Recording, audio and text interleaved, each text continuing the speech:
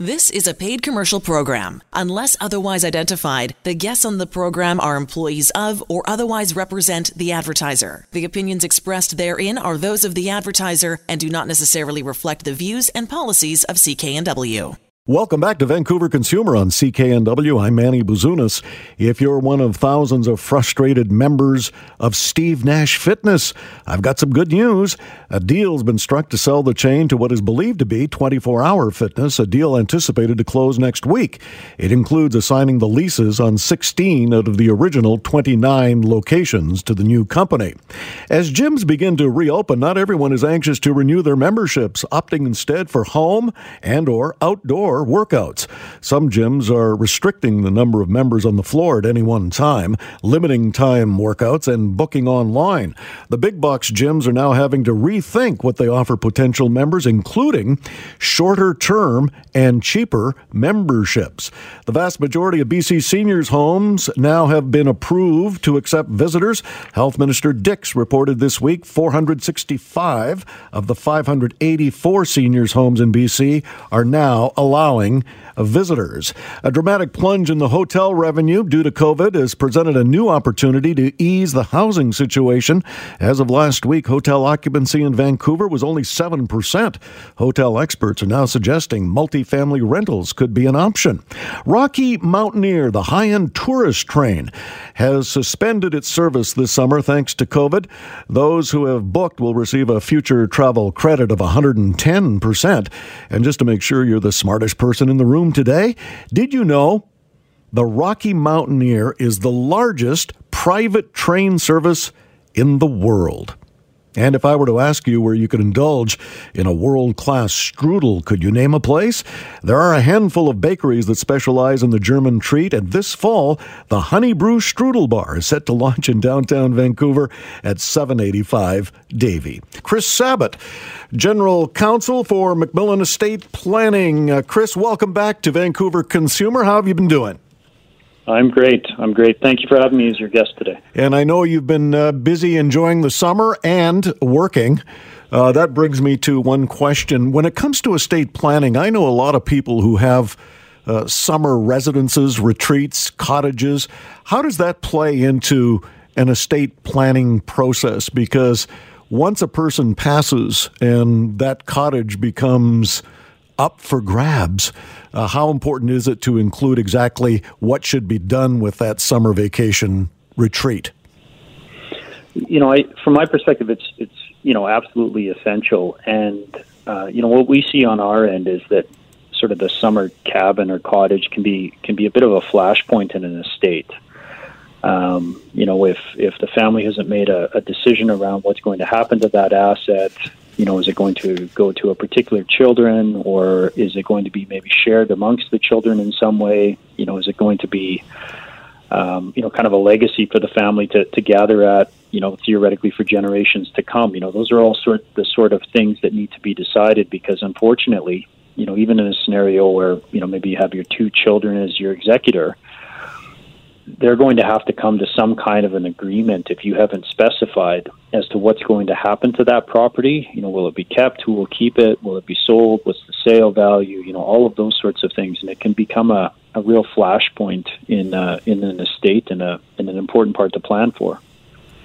Well, how do you make sure that in an estate planning process that either the kids or whoever your heirs are don't get into an argument over, okay, who's supposed to clean it, who's supposed to maintain it, and, not just who's going to stay in it, a certain, and who, by the way, if we want to sell it, if one party wants to sell it and the other doesn't, is there some kind of a shotgun clause in there? Absolutely. I mean, something like a shotgun clause, which is often used in business, can be included as part of the plan. Really at the end of the day, what you have to think about is, first of all, who's going to use the cabin or the sort of the country resort, and other things like, how will it be held or how will it be owned and by who, and really at the end of the day, who's going to pay for this thing. And it's interesting because it's something that's relatively easy to visualize when it comes to maybe the children.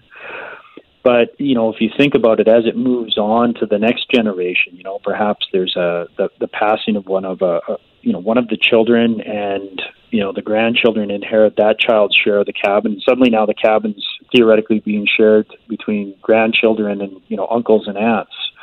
It starts to become that much more unmanageable, and that's why it's key that there's a really good plan in relation to how the cabin will be owned, how it'll be controlled, how expenses are paid for, all of those sorts of things. Otherwise, this can actually become quite a sore point for quite a number of years. Is it any different, Chris, when we talk about a summer retreat, a cabin, than the principal residence that you are leaving to heirs?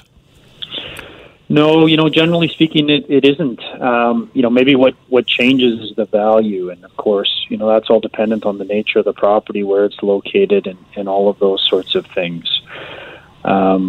What's quite interesting is if it ends up being a property where there ends up being quite a bit of growth in value over the years. Of course, one day, typically, especially if something like a trust is used to hold that asset, even taxes become due. And so the question becomes, well, how are those taxes going to be paid for? And if we don't have, heirs that have similar resources, that can become a sticking point between the heirs themselves.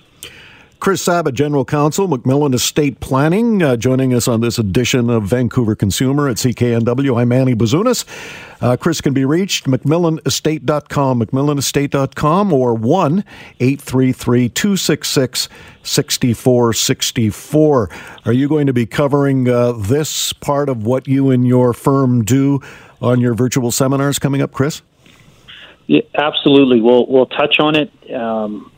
Certainly what we'll be doing is focusing on trust planning, and, at a high level, what trust planning facilitates is really the management of any sort of asset. So it could be that principal residence, it can be the cabin, it can be the investment portfolio that's left behind by a family. The concepts really apply to any form of property, and trusts are, can be quite a creative solution to help with a lot of the issues around the management of assets after a family member passes. You've got 3 webinars coming up, July 29th, August 12th, and 26th. That'd be August. And you can register online. These are free, of course. Simply go to McMillanestate.com, and they'll get you all registered up, and you can ask your own questions if you have a property at issue in your estate. One of the things that oftentimes will come up when we try to rule from the grave, Chris, is I want to leave a cabin or my principal resident or other assets to my son or daughter, but I don't want it to go to their spouse or partner upon their death. What happens there? Yeah, absolutely. That's a common concern. We often refer to it as sort of bloodline protection, whether it's a cabin or any other asset. Typically most families, they have as their vision that the legacy that they've built will stay with their children and, of course, then move on to the grandchildren. And in the event of a divorce, that sort of thing, divorce and remarriage, what most families are not interested in seeing is their hard work diverted to a different family. And so trust planning often comes into play as part of that, particularly in circumstances where a significant legacy is left to the children, even during the lifetime of kind of the founding generation of the family legacy. We're guarding against things like new relationships later in life. It's often very unfortunate when a situation comes about where someone marries later in life, they pass away, and then ultimately the family of the new spouse ends up with all of the assets. That's typically never what anybody has in mind in relation to their overall estate plan. Wouldn't it just be easier, at least in my estimation, that if you have, say, a family cabin, and we're not focusing only on that, but let's use that as an example, that upon your death, you sell the cabin, regardless of whether one of your heirs wants to keep it or not, but you sell it and then just distribute the money and everybody goes their own way. That's a common approach. Many people certainly do take that approach as it relates to an asset like a cabin, but for many individuals, the cabin's been in the family for decades. The family comes together. It's a gathering point. There's a real emotional connection, and they'd like to see that continue on. And if that's part of the goal for your family and for your legacy, it's something that we can put into effect and have it come about and be a very successful part of an estate plan. You mentioned trusts when it comes to protecting and keeping it in the bloodline for future generations. Let's expand on that a little bit, Chris. Yeah, sure, absolutely. So, you yourself, you highlighted it. Things can happen. If an inheritance is passed directly to an individual, assets are commingled with a spouse, and then something like a divorce happens. Maybe there's a lawsuit as a result of a bad business venture, and suddenly the financial wealth that was built by the parents ends up being diverted to what is now an ex-daughter-in-law or an ex-son-in-law. Assets end up being utilized to pay a creditor. That's typically not what someone has in mind for the assets that they generated, that they built up during a lifetime. We all want to see our assets help our family and other individuals that are close to us and important to us. Typically, we don't mind if the daughter-in-law gets some sort of associated benefit associated benefit as a result of the fact that they're married to our son or to our daughter. But once the relationship ends, if it does end, and certainly there's a high divorce rate in Canada, we don't want to see those assets diverted outside of the family. Well, the most recent statistic that I've read, Chris, the average marriage in British Columbia before a divorce, 14.4 years. So you got 14 and a half years to get your estate plan in order when it comes to this kind of a thing. Chris Sabat, General Counsel, Macmillan Estate Planning, joining us on this edition of Vancouver Consumer at CKNW. I'm Manny Bazunas, MacMillanestate.com, or you can call Chris and his firm directly, 1-833-266-6464. If what we were talking about has raised any questions, you can ask those questions during a series of webinars coming up, sponsored by Macmillan Estate. You simply call their number, 1-833-266-6464, or go to their website, macmillanestate.com, and sign up for these virtual webinars. You can ask all the questions you want. July 29th, August the 12th, and 26th, a series of 3 coming up in the next month or so. When we talk about estate planning, one of the things when we have a non-principal residence is capital gains. How do we protect against that in an estate plan? That's a fantastic question. So, capital gains apply in relation to, really any form of asset, including the cabin, but it also applies obviously to increased value in relation to your business, your investment accounts, those sorts of things. And, generally speaking, you're not going to be able to avoid all capital gains. There's just, it's just a sort of a fact of life, and ultimately there's going to be some capital gains taxation in relation to most estates. One of the key things that you have to do is you have to plan for that, so that, for example, if you have an asset like a business, an asset like the cabin, we don't find that it's a situation where those assets that you actually want to keep as part of your legacy need to be sold in order to satisfy that tax obligation. Now, having said that, there are ways through estate planning that we can minimize, capital gains taxation through, things like estate freezes and whatnot that can help ultimately with that terminal tax bill. But at the end of the day, you're not going to get away from all taxes. That's just a simple reality. Well, protecting your estate, setting up a line of defense, I've often heard you speak about that. So there are various options, and we're going to look into some of those options as we continue with Chris Sabat, General Counsel, Macmillan Estate Planning. MacMillanestate.com or 1-833-266-6464. The matrimonial home, Chris, that's a legal term, but it differs depending on the province that you live in. In British Columbia, what does the matrimonial home mean? Yeah, to summarize, if you really look at it, across across the country. Generally speaking, the matrimonial home is just as it sounds. I mean, it's the home in which the couple resides during the course of their marriage or during part of their marriage. It's an interesting asset to plan for in relation to an estate.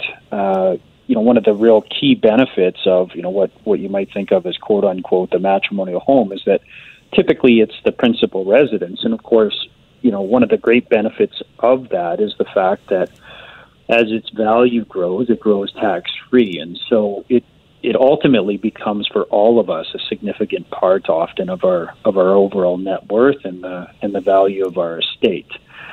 And as it relates to estate planning, what we need to do is to think about in the event of the passing of one spouse or ultimately both, what's going to happen to that value? How will it transition through the estate? Well, I got a little bit of a shock. I think most Canadian homeowners did just this week, Chris. Maybe you can touch on it. It has been denied by the Trudeau Liberal government that they are eyeballing a capital gains tax on your principal residence. What have you heard about that? Because that significantly changes the chess game. It absolutely does. I think right now we're just in a significant period of uncertainty around taxation. And it's interesting because that's one of the themes that we hear from folks that are contacting us. Initially when sort of the COVID crisis came about, there were a lot of individuals that were concerned about, do I have things in place in case I become ill, in case someone needs to step in and manage my assets, or ultimately I should pass. Now, a lot of the folks that are calling us, they're saying, look, I can do the math. I can see that significant government resources are being spent to manage this crisis, and I'm worried about taxation. I'm worried about taxation during my lifetime, and I'm worried about taxation of my estate. And so, more and more we're fielding calls from business owners, entrepreneurs, individuals with significant portfolios, significant or assets with significant unpaid capital gains, looking for opportunities to try and minimize that taxation. And, we're really in a place where we don't know exactly what's going to come about, but I think it's fair to say that something's going to have to be done in the way of taxation for the government to raise some revenue. And we need to start to take the steps to guard against that. Well, those steps include contacting Chris and his firm at McMillanEstate.com to protect your assets, because as Chris pointed out, we just do not know, do not know what the government has in store to raise the money that they've spent covering off COVID. So the sooner the better, because things are going to be coming down the pike probably sooner than later. So one of the things you might want to consider is joining in on a series of webinars that McMillan Estate is planning. McMillanEstate.com is how you register those webinars. July 29th, August the 12th, and August the 26th. They are free, of course, and you can ask your questions of Chris Sabat and his firm at McMillan Estate Planning. McMillanEstate.com, McMillanEstate.com, 1-833-266-6464, 1-833-266-6464. Chris, in the first segment, we talked a lot about protecting assets during the post-pandemic period when we don't exactly know what the government has in store for us when it comes to taxation of our assets to pay the cost of COVID. One of the ways, there are various ways, raise a sales tax, put a capital gains tax on your principal residence. They've denied that is in the works, but you can say what you want about denials. That can turn in a moment, or further taxing the wealthy. What is your firm advising wealthier clients to do with this uncertainty? What are some of the big things you can do right now to protect their portfolios? Yeah, absolutely. That's a fantastic question. So, one of the techniques that has been utilized for quite a number of years and is quite successful is something called an estate freeze. And, really what we're doing is defining with some certainty exactly what the tax liability will be when an individual passes, and we're transferring any sort of future growth that might occur during your lifetime. So, as a simple example, if your business right now is worth $10 million, we can define the tax liability at $10 million. And if during your lifetime the business value or the real estate portfolio or the investment portfolio grows by, say, $3 million, we're able to eliminate the taxation on that growth. And so that has, a significant dollar impact to an estate right now. And if we see something, come out of the government like an increase in the capital gains inclusion rate, the benefits, only multiplied. So that's one technique that's quite commonly deployed, and there are certainly others. It really depends on the value of your assets, the makeup of your assets. Some of the estate planning techniques that might have been utilized in the past that sort of help to define the direction we might go with a particular family. Yeah, does it matter how much is in that estate, or are the mechanisms that you use cookie cutter? Certainly estate value has a big impact on it. At the end of the day, when you're talking about comprehensive estate planning, the work that can be involved with it from a legal perspective or from an accounting perspective can be quite complex. And of course, if your estate's the greater the value of your estate, the greater the benefit. And so, generally speaking, as a rule of thumb, we would suggest that, once your estate is worth more than $1 million, you've sort of moved beyond simple will planning, which of course is the process by which we just distribute our assets. It doesn't take into account any sort of tax planning. And as the estate grows from there, I would suggest that the options available to you are greater. That's just the reality. There's always a cost-benefit analysis with any sort of tax planning or reorganization of our estates. I think one of the great benefits that we have, at least hopefully, experienced during COVID, and as we slowly emerge from the crisis, and hopefully we emerge fully sooner than later with the hope that a vaccine is around the corner. One of the benefits, I believe, Chris, and you can touch on this if you'd like, is that we have spent time with family, and that opens up certain conversations about the future, our health, the fact that we're all mortals, mere mortals, and what can we do to make the rest of our lives as financially secure as possible. In that context, can you talk a little bit about living wills? Sure, absolutely. So, a living will, and it goes by a different name in different provinces, but it's really two components. One is the enduring power of attorney, and that document allows you to designate individuals to make financial decisions for you in the event that you're in some way incapacitated, whether that's for a short or a long period of time.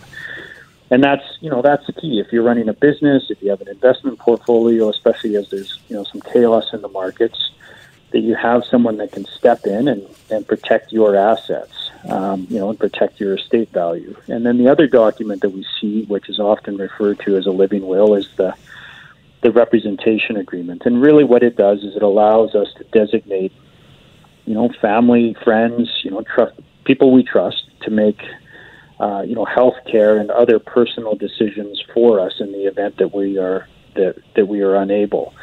And, I think many of us have realized that, as you've identified, COVID is a real serious threat. And, ultimately we need to have some of these documents in place. Well, and you mentioned in the first segment documents that will protect or freeze your estate so that the powers that be can't come after some of our hard-earned assets to pay for COVID. Chris Sabat, General Counsel, Macmillan Estate Planning, is our guest this afternoon on Vancouver Consumer here at CKNW. I'm Manny Bazunas. Chris Sabat can be reached on the website, macmillanestate.com, macmillanestate.com, or toll-free, 1-833-266-6464, 1-833-266-6464. May I suggest, if you have any questions of your own that I've forgotten to ask, you may want to ask them yourselves. Everybody has particular concerns, and you can voice those concerns and get some answers during a series of webinars that are coming up with Macmillan Estate. MacMillanEstate.com is how you register. They're coming up July 29th, August the 12th, and August the 26th, and you can ask all the questions you want, but you got to get registered. And, of course, the seating is limited to everyone because it is a virtual seminar. I was reading an article, Chris, this week, the 5 reasons you need an estate plan. I'm just going to run them down quickly because you've covered on a couple of them. 5 reasons you need an estate plan: avoid probate, reduce estate taxes, avoid a mess, protect your beneficiaries, and protect your assets. You've covered off some of them, but one of the things that I would like you to explain is one of the ways you can cover off on all of those 5, and that's the Insurance Act. I don't recall ever being told that there was an Insurance Act that could help me in my estate plan. Yeah, no, there absolutely is. And so, at a real high level, ultimately, when it comes to investment advisors, they're either regulated under the Bank Act or they're regulated under the Insurance Act. And, often the investment products or tools that you can utilize under the Insurance Act appear to be, for the most part, the same as what would be offered by your traditional investment advisor. But there are some differences. When it comes to investments that are regulated by the Insurance Act, they're able to bypass probate. There's creditor protection associated with that option. And you can obtain things that are referred to as sort of capital or principal guarantees that allow you to have some assurance that the funds that you initially invest into the market that value will be there in the event that you pass or the investment matures, and at a time when the market is down. And so many families look to investing through the Insurance Act as an option to preserve estate value and also avoid things like probate fees, which, as I'm sure you're aware, in British Columbia, it's calculated based on the value of your estate. And so the greater the value of your estate, the greater the impetus to look for options to avoid that fee. Because at the end of the day, if you're writing a check to the government, call it what you want, it's a tax. And everyone likes to avoid that tax. Well, that's what you mean when you talk about protecting your assets. I've heard you speak before about setting up a defense mechanism against all of these, and you were right in describing that probate as nothing more than a tax. Any other, quickly in the last couple of minutes we've got together this afternoon, Chris, any other quick tips that people can use other than do not procrastinate? Yeah, no, absolutely. And that's really why we encourage people to attend our seminar. At the end of the day, we want to give them a high level overview. If we just sort of focus on that theme of probate, there is an opportunity through trust planning as well to, again, also avoid that probate fee and some of the legal costs that are typically associated with that process. And so it's quite a popular technique in British Columbia just because of that asset-based fee calculation. And so I would encourage any family with some significant wealth to look at it as an option or an opportunity. And ask your own questions at a series of 3 webinars coming up, sponsored by Macmillan Estate, July 29th, August 12th, and August 26th. You register simply by going onto the website, MacMillanEstate.com. Chris Sabat, General Counsel, Macmillan Estate Planning. Tell us some of the areas that you plan to cover over and above some of the questions you're going to get on those seminars. Sure, absolutely. We'll obviously cover some of the various topics we've been talking about here today. We'll certainly also focus on things like, U.S. estate tax issues for Canadians, asset and investment protection as far as a method to protect estate value, and then some items like trust planning, which we've talked about here today, and things like charitable giving and, planning on how to sort of pass your legacy on through the children and ultimately the grandchildren and beyond. So I hope everyone will find it to be an informative evening, and certainly welcome anyone that would like to attend. One quickie that's been making the rounds among my professional and personal colleagues, Chris, and you can give me a yes or no answer. I know it's not that simple, but are you getting a lot of inquiries from Canadians who own vacation properties in the U.S. with no timeline on when they might be able to return. And so one of their options is to sell. We certainly are receiving a lot of questions and queries about it. I think for now, many families are just sort of holding tight. They hope to see some sort of resolution to the corona crisis, and they hope to have the ability to return to utilize those properties, especially for snowbirds, until health dictates that you need to sell it. Many are just sort of holding tight. Quite commonly, what happens is we're contacted before individuals actually purchase those homes, because there are planning techniques that you can utilize to avoid taxation on that property in the United States.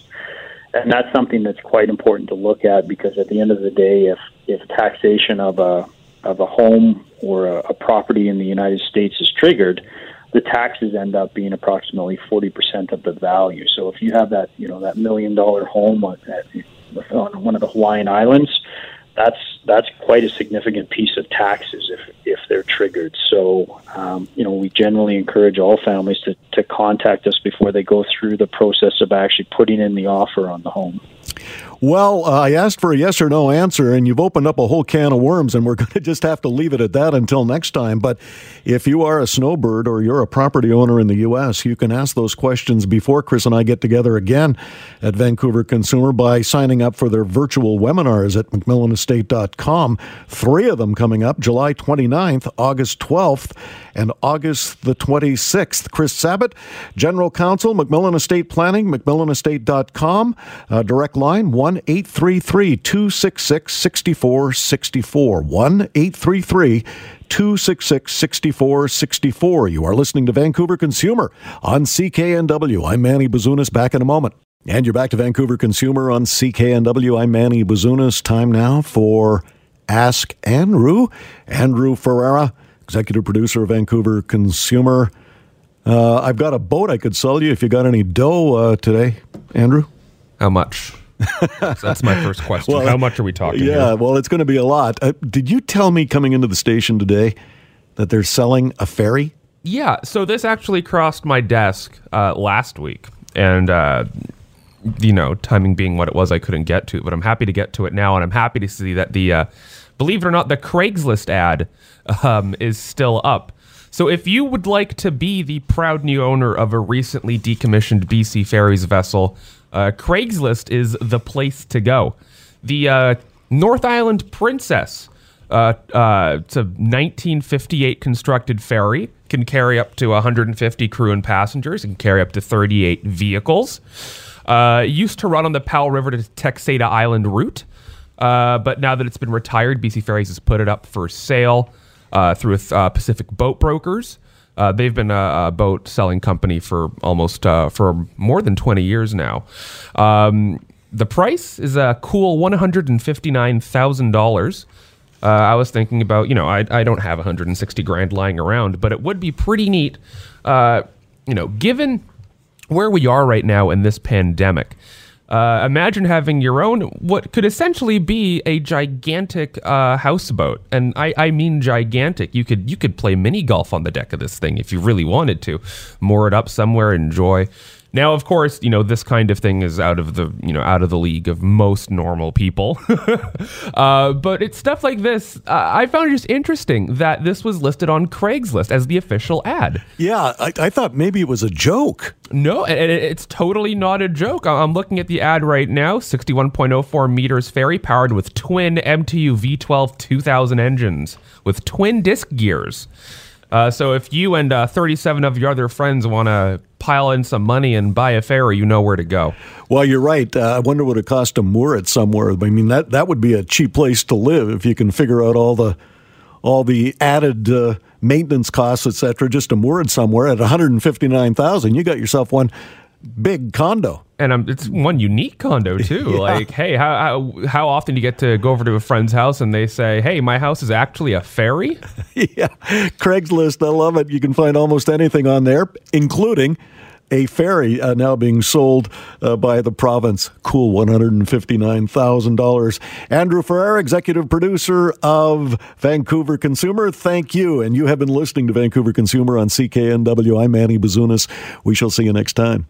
The proceeding was a paid commercial program. Unless otherwise identified, the guests on the program are employees of or otherwise represent the advertiser. The opinions expressed therein are those of the advertiser and do not necessarily reflect the views and policies of CKNW.